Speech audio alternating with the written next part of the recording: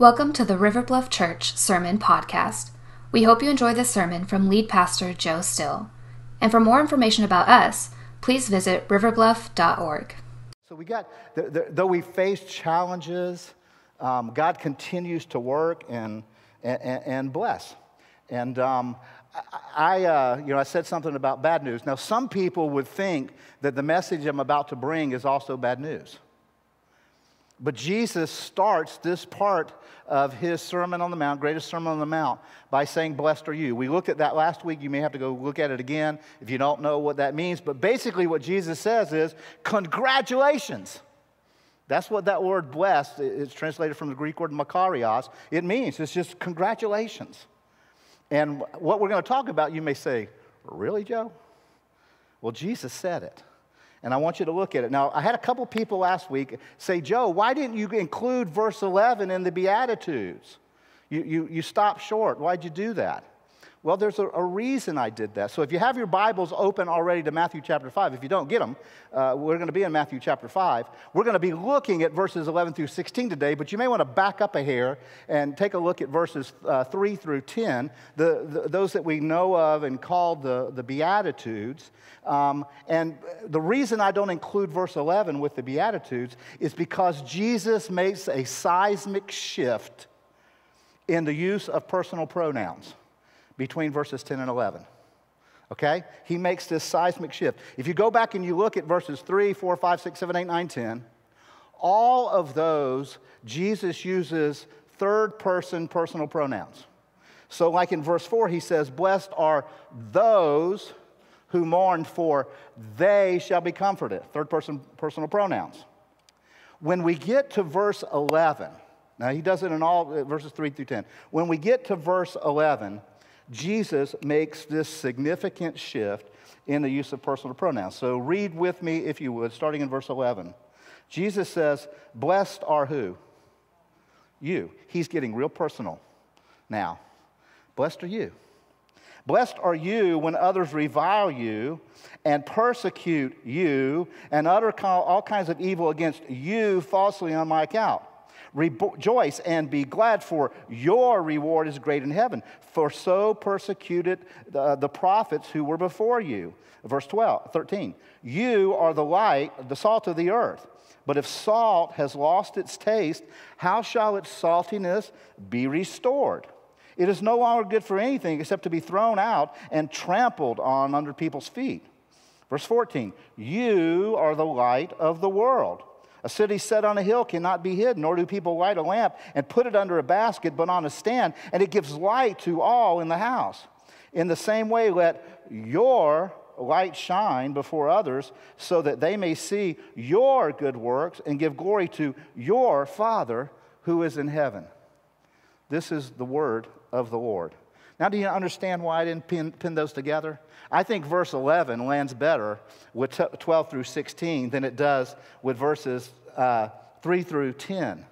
Jesus, in this greatest sermon, he makes this great shift, and now he directs it. He gets very personal with folks here. Remember last week we talked about he began with these groups of people that no one thought would ever have access to a rich relationship with God. Basically, they thought it impossible for the groups of people that Jesus named to ever really come into the kingdom of God. And Jesus says, hey, good news,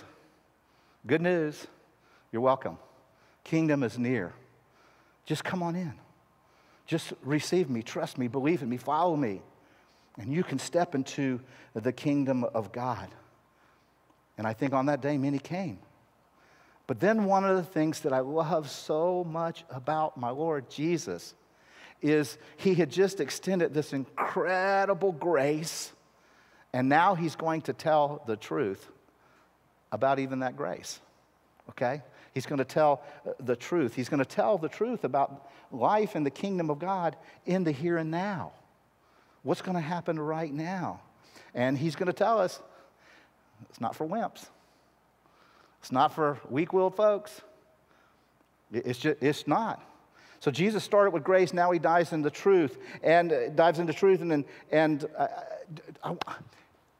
I wonder if I went out and did a man on the street interview today, And I asked this question: who do you believe is the most persecuted group of people on the planet today?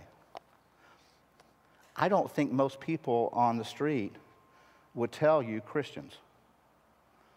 But that's the truth. Now, it may even surprise some of you in here. But globally, Christians are the most persecuted people on the planet. And friends, I believe that this is actually the most underreported, unnoticed, overlooked news on planet Earth today. There's a secular organization. Its title is the International Society for Human Rights. They are not a Christian organization. And not long ago, they reported. They report regularly on these things. Not long ago, they reported that over 80% of all religious freedom violations in the world today are targeted at Christians. Now, throughout history, for the last 2,000 years of the Christian church and the Christian faith, we know that Christians have been persecuted. Most of you, if you know history of the early church, know that for the first 300 years of the church's existence, the church was illegal in the Roman Empire, which was pretty much the whole known world at the time. It was illegal to be a Christian, so they were feeding Christians to lions. Crazy Emperor Nero was pouring hot wax over Christians and lighting them as candles to light the streets. We know about, after that even, other cleansings, if you would, throughout history and tortures and being burned at the stake of Christians over the past 2,000 years. But here's what a lot of Christians don't even know: that the worst persecution of people of our faith has happened in the last 100 years. For those 2,000 years, estimates are that over 70 million followers of Jesus have been martyred for their faith, directly for their faith, killed for their faith. But what's most shocking about that number is that 35 million of those, half of those, died in the last 100 years. Just the last 100 years. Here's another current statistic. Every 10 minutes on planet Earth, 2 Christians are martyred for their faith. So if we're here for 70 minutes, 14 followers of Jesus will die because they follow Jesus. Friends, anybody who thinks that being a follower of Jesus is easy is sadly mistaken. It's not for wimps, not for the faint of heart. Now, in our country, we may not be experiencing that level of persecution and oppression, but you see it. It is growing in our own nation. And we've got to be willing to face some things. We've got to be willing to face the hostility of rejection and criticism and peer pressure and disapproval and face harassment. We must be willing to face the hostility that will come from following Jesus in our day and time. Now, Paul wrote about this in his day, and he wrote to his young protege Timothy in 2 Timothy 3:12. We read this: all who desire to live a godly life in Christ Jesus will be persecuted. The Bible says guaranteed. If you will follow Jesus, if you will really follow him and live for him and follow his teachings and make them your life, there are going to be people who will oppose you. And so today, I want to be really, really, really practical. I think last week we spent a lot of time being kind of theological. This time I want to be really, really practical. And I want to do that because I think you do too, it growing worse here in our own nation. That the opposition to people of faith, followers of Jesus, is rising. And I'm convinced it's only going to increase. And as your pastor, one of the things that I'm called to do is to help us handle hostility to our faith. And so today we're going to look at 3 things that we need to focus our mind on and 6 actions that we need to be focused on when we're feeling persecuted, when we're feeling oppressed. Those are the things that we're going to look at today. And because it's growing, we need to think deeply about these.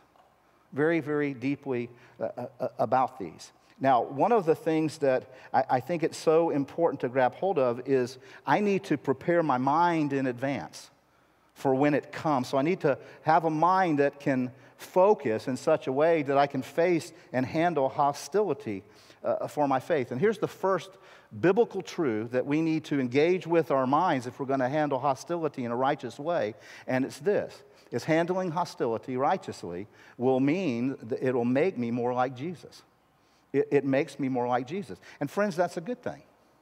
That is a good thing, to become more like Jesus. Jesus experienced much opposition, incredible open hostility. And when Jesus taught his disciples about that part of the world, he said this. He said, if the world hates you, keep in mind that it hated me first. If you belong to the world, it would love you as its own. But I have chosen you out of the world. That is why the world hates you. And no servant is greater than his master. If they persecuted me, they will persecute you also. Now follow me on this. If we're going to grow to be like Jesus, and that means to act and feel and think like Jesus, we're going to have to go through what Jesus went through. Were there times when Jesus was lonely? Yeah. Were there times when Jesus was tempted to be discouraged? Yes. Were there times when Jesus was fatigued and worn out and tempted? And were there times that he was maligned and ridiculed and accused falsely? Yes. All of those are true about God's Son. Now, what makes us think that to become like him, God's not going to have to take us through some of the same things? We're going to have to go through some of the exactly same experiences that Jesus had. Now, I said a moment ago, it's not, our faith is not for the faint of heart, for weaklings or wimps. See, Jesus said if they persecuted him, they will persecute us. I think you remember, if you read the Gospels, you know Jesus was hated by many people. He was hated by mostly the religious leaders of the day, but he was hated by leaders, secular leaders even. But Jesus was loved by broken sinners, deeply loved by broken sinners. He was hated by people who hated goodness. He was hated by people who love the darkness and hate light. And you may not believe this, but I believe this with my whole heart. If Jesus had waited to come to earth in our generation, our culture would kill him today. Our culture would still crucify Jesus today. Why? Because we're no different. Our world has not changed. Darkness still hates light. Evil still hates goodness. And here's what this means. Even if you could figure out how to become perfect. Okay, let's just say you, for the sake of the conversation, you could figure out how to become perfect. Our culture's still going to hate you.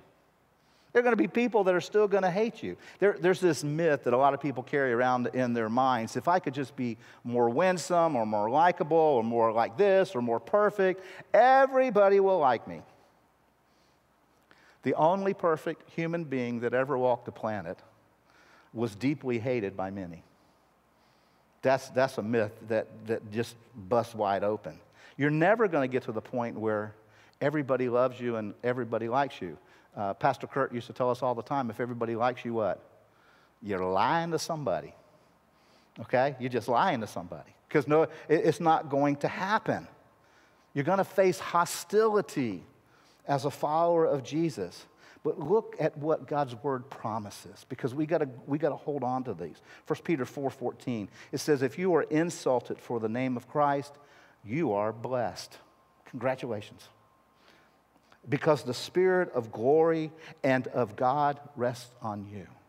One of the ways that you can know that you're walking with and living for Jesus and following him is you're going to find yourself criticized at times and judged at times and ridiculed at times and mocked at times. And Jesus says when those things happen, Jesus wants you to look into his face and hear him say, congratulations. Congratulations. This is a stamp of approval because you can know that the Spirit of glory and God rests on you in those moments. See, this isn't bad news. It's actually, there's good news here. And we need to grasp this. See, God tells us over and over again that followers of Jesus, we're going to encounter hostility, you know? And we've got to be prepared for that. Now, that does not mean that we go out and intentionally stir the water for criticism. But if you follow Jesus, you're going to experience that. You're going to experience hostility that will come. And that will mean that you are growing more like Jesus. So, to handle this hostility for my faith, I need to grab hold of this. Second truth is this: handling hostility righteously will fortify my faith. I will actually see my faith deepen. I'll be more like Jesus, and my faith will get deepened. It's actually one of the most prominent ways our faith grows, is it coming under pressure, under tension. It's the same way you grow a muscle. You do not grow a muscle by sitting on the couch eating lemon pie. You don't. You got to get up. That muscle has to be stretched and strained and worked at. You know, if you've ever been to a gym and used weights in your life, you know one of the things that happens is it creates tension against your muscle. There's a stress and a strain and a pressure put on it that pulls into the opposite direction. And you're never going to grow the muscle of your faith without experiencing some pressure and tension. And our faith grows in hostility. Your faith, quite frankly, will never get deeper if there's not going to be some direct tension placed on it, if you never face any opposition. See, I believe without a doubt, the people with the strongest faith on our planet don't live in the United States of America. They live in other places around the world where people are holding guns and demanding that they renounce Jesus or die. And this is happening all over the world right now, this moment. In 1 Peter chapter 1, one of the things you're going to notice about today's message is we're going to 1 Peter a lot. It's probably the epistle that most handles the issue of persecution of believers. In 1 Peter chapter 1, verse 7, we read these. He says, these trials will show that your faith is genuine. It is being tested as fire tests and purifies gold. It's going to feel like fire, though your faith is more precious than mere gold. So when your faith remains strong through many trials, see, Scripture tells us that our faith gets fortified through these trials. It says it will bring you much praise and glory and honor on the day when Jesus Christ is revealed to the whole world. Can you just imagine that? On the day of Jesus' return, when he comes back, there will be this moment in time, if your faith has stood the trials, if you have followed him in that, it says you will receive praise and glory and honor. Who do you think that's going to come from? It's coming from Jesus. It didn't say 1,000 years later in all eternity. It says on that day, Jesus is going to praise you and honor you for having faced this hostility, for having handled this hostility to your faith. Additionally, a third biblical truth that we've got to form in our minds if we're going to handle hostility to our faith is this. We've got to understand that handling hostility will bring heavenly rewards. You'll experience rewards for all eternity if you stand the heat in the here and now. All eternity. We'll jump in and out of the Beatitudes and our passage from Matthew today. But go back to Matthew chapter 5, verse 10. It says, blessed are those who are persecuted for righteousness' sake, for theirs is what? Kingdom of heaven. It goes on and says, blessed are you when others revile you and persecute you and utter all kinds of evils against you falsely on my account. Rejoice and be glad, For your reward is great in heaven. There's eternal reward. God says, I want to uniquely bless anybody who stands faithful in the face of persecution and hostility. And it will exist in heaven forever and ever. Now, please notice something that this does not say. This does not say that you'll be rewarded for being rude. It doesn't say that. It doesn't say that you'll be rewarded for being an obnoxious Christian. There are far too many out there who are living self-righteous lives, looking down on others, putting everybody else down. And friends, guess what happens when you put people down? They're going to come back at you. They're going to put you down. That is not being persecuted for righteousness' sake. That's not what that is. That's getting your self-righteous rudeness, what it deserves. That's what that is. That's not being a martyr. Quite frankly, this harsh word, but it's just being a jerk. That's all it's being. And there are no heavenly rewards for that. None whatsoever. See, we only get rewarded for being like Jesus. That's where the reward comes. And God tells us when we share our faith, we need to do it with gentleness. We need to do it with respect for the other person. So those are three biblical truths that we need to have our minds formed around if we're going to handle hostility as it comes. As it comes. And it's going to come for anybody who's truly going to follow Jesus. Now, let's move from what we need to focus our thoughts on to how we need to focus our actions, because there's 6 actions that if you engage them will help you righteously handle the hostility that comes. Now, again, maybe never in your lifetime or my lifetime will we have to deal with violent kind of oppression and persecution here in the United States. But here's what's already here. Silent suppression. People want to suppress your voice. People want to keep you from speaking truth in love. People want to silence you. And I especially feel this for you guys, our teens, our young people. I feel this for you. And as your pastor, I want you to hear me say, I pray about this for you fervently. And it tears at my heart when I think about the peer pressure that you guys are under to conform to the world. And church, I need to say to all of you, you need to be much in prayer about this for our young people. Much in prayer about this for our young people, that God will protect and preserve them. And I want you to hear that if I can help you in any way, I want to. And I know Garrett and Ty and Gabby, our whole student ministry team exists to help you live for Jesus in the world. And now, church, some of you may not know this, but God is doing a great work in our student ministry right now. Kids are coming in gangs on Wednesday nights and bringing friends. They're talking about their faith on the campus, and some of them are taking heat for it. And we want you to know we love you, and we're praying for you, and we want to help, and we're there for you. So know that, please. And church, pray. Pray for our young people that are in this fire. Pray for them. You don't have to endure this alone. And if you're an adult and you're in a place of great persecution at work or something, God is there with you, with all of you.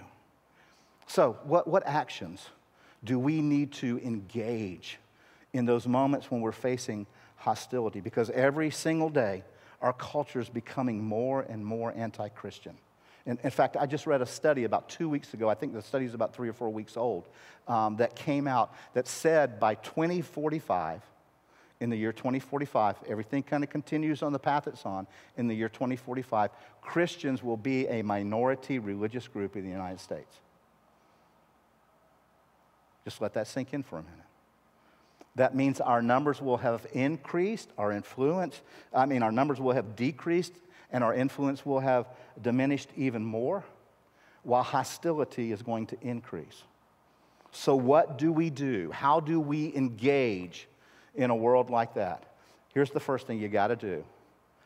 You got to, don't be shocked. Don't be shocked by this. It's coming. It's here in many ways already. We should no longer expect that the world is going to support our decisions to follow Jesus. We shouldn't. Now, we've talked about this, but again, I want to take you back to the scripture, Matthew 5:11. Blessed are you when? Blessed are you when others revile you and persecute you. It's not if anymore. It is when. Don't be shocked. 1 Peter 4:12 says, dear friends, don't be surprised or shocked. It just don't be surprised or shocked that you are going through testing that feels like walking through fire. Jesus told us in this world we're going to have tribulation, so don't be surprised. Second action, don't worry, worship. Don't give in to worry, instead worship. Because Jesus said he's going to be with us. He congratulated us. Remember Matthew 5:11, blessed, congratulations, Makarios are you, when these things come. There's a way to experience this in the blessing of God. Don't worry. Don't be anxious. In those moments, lean into Jesus like you've never leaned on him before. Lean into who he says you are. He says in Matthew chapter 5, verse 13 and 14, you're the salt of the earth. You're the light of the world. See, those statements, that's how God in heaven sees you. That's the truth about you, and you need to lean into that truth. God says, you are what is going to preserve goodness in the world today. You are what will bring holy flavor to an unholy world. You are light in the darkest of places.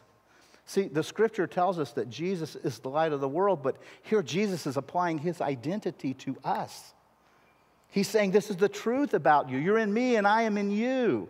You're the light of the world, and we need to draw on that identity and not what the world says about us. We've got to listen to what Jesus says about us, so don't worry. Instead, worship. So how do you get around, get over, get away from this worry about the hostility? How do you not worry about disapproval, or how do you not worry about being rejected? Friends, the only way to do that is being filled more and more and more with the love of God. Being filled with the reality of how much God loves you. More and more and more, you have got to receive that you are loved by God. And when that happens, those other things will have less power over you. The Bible says that perfect love casts out fear. It casts out worry. So focus on Jesus, who is the only one who will ever love you perfectly. Focus on him. And that will make you spiritually strong, spiritually healthy. You know, one of the things that's true about emotionally healthy people is they don't worry very much about disapproval of others. They don't live their life for the approval of everybody else. Emotionally healthy people don't worry a lot about being rejected by others. They don't live there. And spiritually, emotionally healthy people know that they are loved by God. Again, back to 1 Peter. 1 Peter chapter 3 tells us this. But even if you suffer for doing what is right, God will reward you for it. So don't worry. Don't be afraid of their threats. Instead, you must worship Christ as Lord of your life. And if someone asks you about your Christian hope, always be ready to explain it. Friends, there's two words in there that passage contrasts and compare, and it's the word worry and it's the word worship. Now, when you come under hostility for your faith, you're going to do one of those two things. You're going to be afraid, you're going to worry, or you're going to worship the Lord. You can worry or worship. You can get panic or you can pray. You can focus on the problems and the persecution, or you can focus on God. And here's what Peter is saying. He's saying, turn your attention away from the pressure and on to God. Look at Jesus. Worship Jesus. A third action we need to engage when we're facing hostility for our faith is this: don't be embarrassed. Don't be embarrassed. Don't get shocked. Don't give in to worry, and don't be embarrassed. Never be embarrassed for doing what God's word calls you to do. Jesus asked this question in the passage that is our anchor passage today. Matthew 5, verse 13, he says, if you lose your flavor, if salt loses its flavor, what will happen to the world? Man, that's a powerful question. If all Christians lost their flavor, what would happen to the world? And so Jesus goes on to instruct us, don't hide your light. Let your light shine. Don't be ashamed of the light. Shine it for Jesus. You're a reflection of his love. Again, in 1 Peter chapter 4, verse 16, God's word says, if you suffer because you are a Christian, don't be ashamed. Don't be embarrassed. Don't be ashamed of it. But thank God that you bear Christ's name. Thank God that you're called a Christian. If somebody insults you, have you ever been insulted? Raise your hand. Okay. Did it kill you? It doesn't. It won't do that. You know, if somebody, puts a label on you, labels you, one of those crazy Christians, a heretic, a Jesus lover, will that kill you? No, it's not going to kill you. Jesus says, take a stand here. It won't kill you. Don't be embarrassed. Don't be ashamed. Don't be shocked or worried. Friends, if you grab hold of this next statement, it can actually liberate your life in many ways. You don't need the approval of others if you have the approval of Jesus and his dad. If you have the approval of Jesus and God the Father and the Holy Spirit, you don't need the approval of people. You won't need it.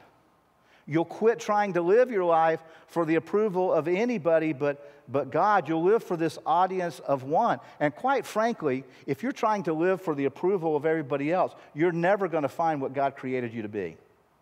Never. You're going to miss it your whole life.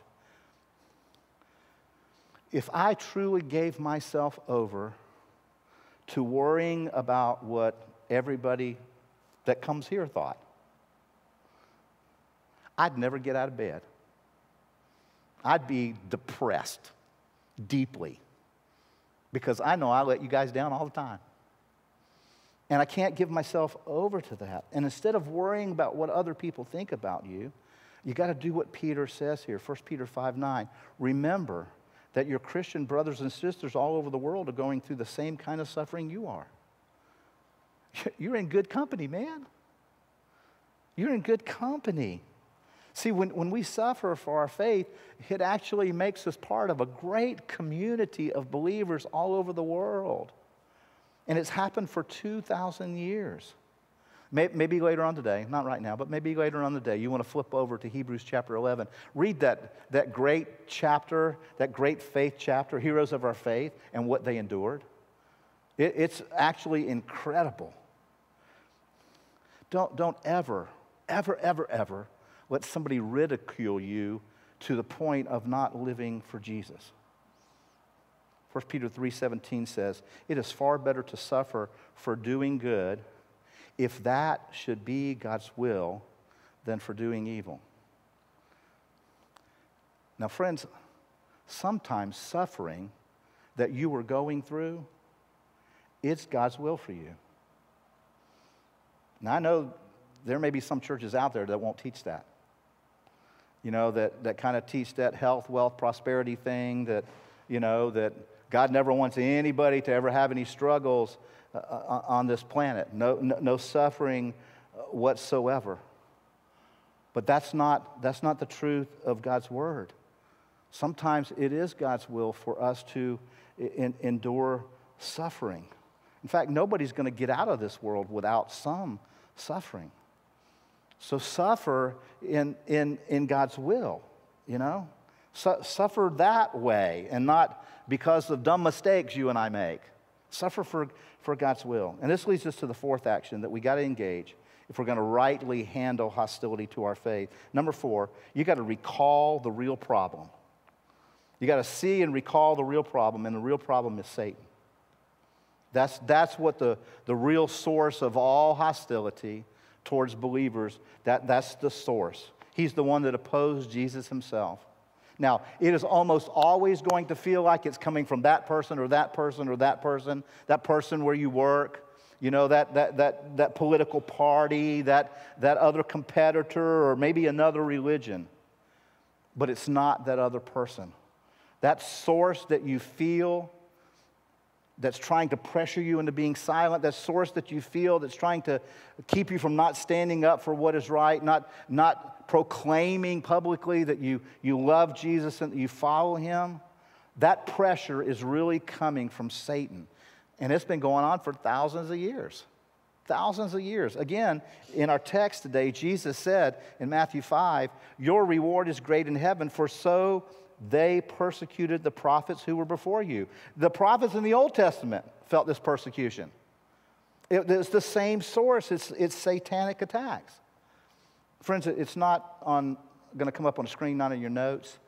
God took me to this later this weekend. In Revelation chapter 12, verse 10, the Bible says that Satan is the accuser of the brethren. And that includes the sisterin too, okay? It includes all believers. He's the accuser. His job description is to put you down. And he does that because he knows he can't get to God. He can't get to our Father. So what does he do? He comes after the Father's children. Now, I don't know if you've ever seen a mama go on the offensive because somebody has attacked their children or their grandchildren. But there's a reason, there's this conversation about a mama bear, because claws come out. God hates it when his children are being attacked by the enemy, and one day he's going to put it all right. He's going to do that. But we have got to understand today what that source comes from. Look at Ephesians chapter 6. It says, "Put on the whole armor that God gives you so that you will be able to stand against the devil's evil tricks. For we are not fighting against human beings." That's why we're never going to make a significant difference at the ballot box. We're only going to make a difference as hearts are changed. We're not fighting against human beings, but against the wicked spiritual forces in the heavenly world, powers of this dark age. People of God, we got to grab hold of that reality. We got to understand that truth. See, Satan knows it's dumb to try to attack Jesus directly. He tried that once, didn't work. It didn't work, failed miserably. But today, Satan is coming after God's children, and he's using media and music and movies and comedians, anything he can to ridicule followers of Jesus. Anything he can. And the Bible tells us, here's what we have to do to face this. Paul writes to his protege in 2 Timothy 2, he says, "Again, I say," pay attention to this, folks, please. He says, "Don't get involved in foolish, ignorant arguments that only start fights." Friends, it doesn't say it there, but I'm going to add a caveat. I know you shouldn't add the scripture, but just contextually, that includes online. That includes on Facebook and Twitter. It says, don't get involved. Now, look at what it says next. "A servant of the Lord must not quarrel." Don't get into those quarrels, those fights. You need to highlight that verse, underline that verse, put 47 asterisks around it. Don't give in to those kinds of quarrels, but instead be kind to everyone.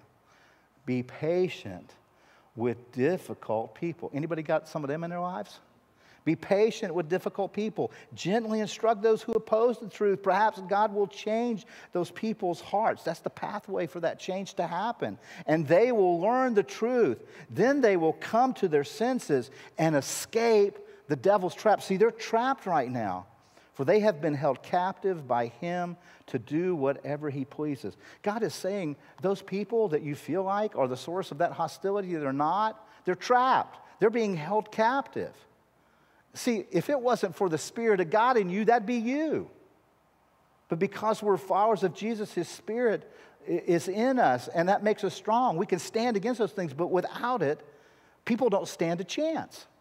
They don't stand a chance. So God's word says they're just tools being used by Satan. That's why we've got to see the real problem behind the problem. That those who are attacking us are being used, sometimes maybe against their own knowledge. How did Jesus respond when he was attacked? When Jesus was attacked and ridiculed, hanging on the cross. You remember that? Luke chapter 23 records it. He's hanging there on the cross, and he prays, Father, forgive them. Why? They're a clueless bunch. They don't know what they're doing. Forgive them because they don't know what they're doing.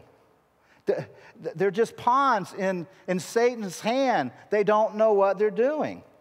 When people attack you at school, or attack you at work, or attack you wherever, and are hostile to you because of your faith, they don't know what they're doing.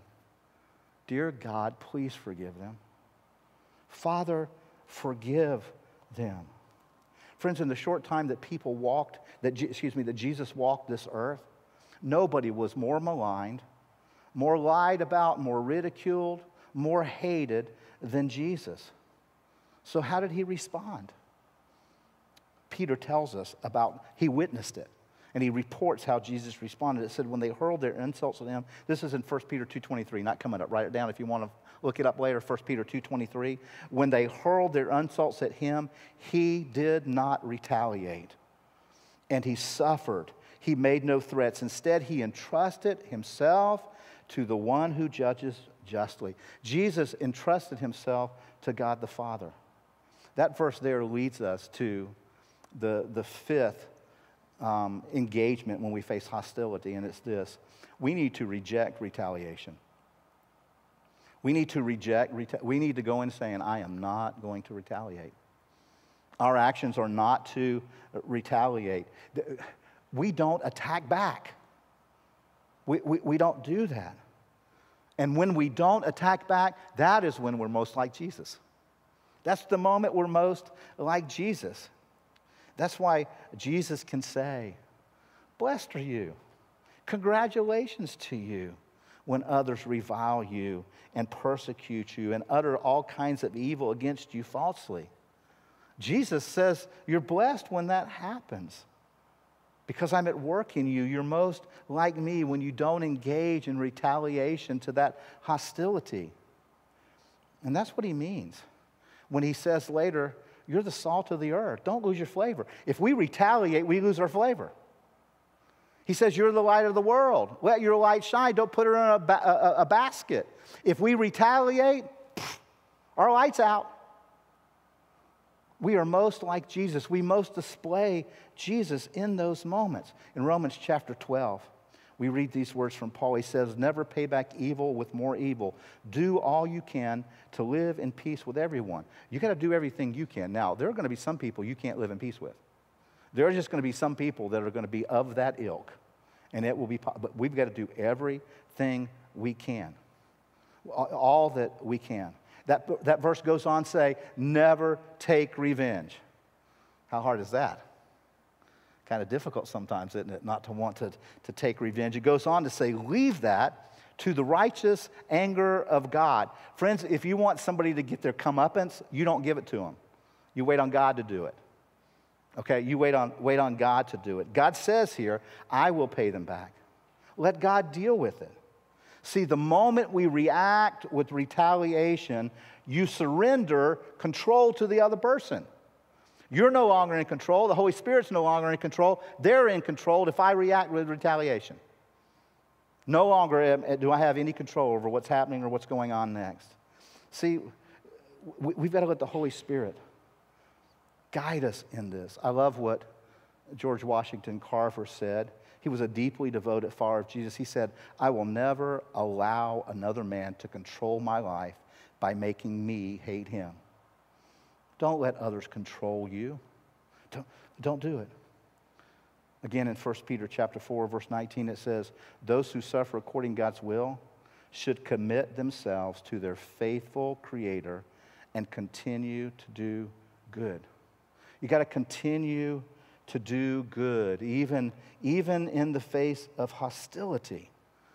Those who suffer according to God's will. We've already said, there are times it's God's will for us to face suffering. But we've got to continue to do good. And that leads us to the final reply that I want to give you today, the final engagement of action that I want to give you today. And that's when you face hostility, we reply with grace. That needs to be our response. We reply with grace. Don't attack back.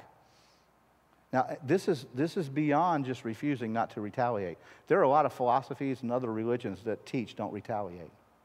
Christianity is one of the few that says not only don't retaliate, bless. Don't attack back, bless back. Do that way. Live that way. It goes beyond just not retaliating. When you face hostility, hear the words of Jesus. Let your light so shine before men so that they may see your good works and give glory to your Father in heaven. That good work that's being spoken of right there is giving grace back to attack, is replying with attack. Romans 12:21 tells us, don't be overcome by evil, but overcome evil with good. Friends, there is this mindset that says, I can make the world a brighter place if I blow out everybody else's candle. There's just this people who think, that I'll do that. The Bible doesn't say that. The Bible says, let your light shine. Don't try to blow out everybody else's candle. Let your light shine. And your light never shines brighter than when you reply to hostility as you follow Jesus. You reply with the grace of Jesus. Jesus tells his followers in Luke chapter 6, he says, love your enemies. Do good to those who hate you. Bless those who curse you. Pray for those who abuse you. To the one who strikes you on the cheek, offer the other also. Is there anybody here today other than me that wishes that wasn't in the Bible? I mean, there are just days, I'm just being honest, I wish Jesus hadn't said that. Because it's so stinking hard. It's just so stinking hard to do. And there have been days when I walked in my flesh that I attacked back. But then there have been days when I responded to an attack with grace. And there's never been a moment where immediately that person repented, fell on their knees, and asked for forgiveness. But here's what has happened. Months, sometimes years later, some have, not all, but I've had people come back and ask for forgiveness for that moment. Just ask me to forgive them for that moment. Because I replied with grace. And folks, your light never shines brighter than when you reply with grace to a hostile attack. You'll never be more like Jesus than in a moment like that. You are the salt of the earth. You are the light of the world. Don't lose your flavor, and let your light shine. Let's pray. Father, we come desiring as your people to bring you great glory. We want to glorify our Father in heaven, and your word tells us that there's no way for us to do that. There's no way for us to shine brighter or flavor more richly this world than how we handle hostility for our faith. Your word tells us that we are blessed if we will make ourselves available to handle and deal with hostility, if we will make ourselves available to follow you, if we will show ourselves as lovers of Jesus, followers of Jesus. Maybe you're here today, and for the very first time, you've heard that Jesus is the Son of God who has a plan for your life. And he has a plan for good and beauty on this earth that is so wrecked by sin and unrighteousness. And maybe you're thinking, I want to be able to face darkness. I want to be light in darkness. I want to be able to flavor the world with goodness. Friends, you only do that with Jesus living in you. And he said you can come into his kingdom no matter what you've done or who you did it with or how long you did it, if you'll just come to him, put your trust in him, and choose to live in his kingdom and his kingdom ways. You'll follow him. But what most of us, the word from God today is for us, let your light shine in the midst of hostility. Be salt, flavor richly this broken world in the midst of hostility. Make your heart and life available to me. And you'll get to see good things happen even in the midst of the brokenness of this world. And so we want to close our time together in worship. We don't want to worry, we want to worship. We want to recommit ourselves afresh to telling God, God, we are available. We're going to follow you. We're going to let our light shine. We're going to not let our salt be unflavored. We're going to shine and flavor for you, God. We're available. And so we come to worship you now. Give ourselves back to you, all of us to you, all that we are, all that we have. We come to worship you now because you are so good to us. It's in the name of Jesus that we pray. And all God's people said, amen.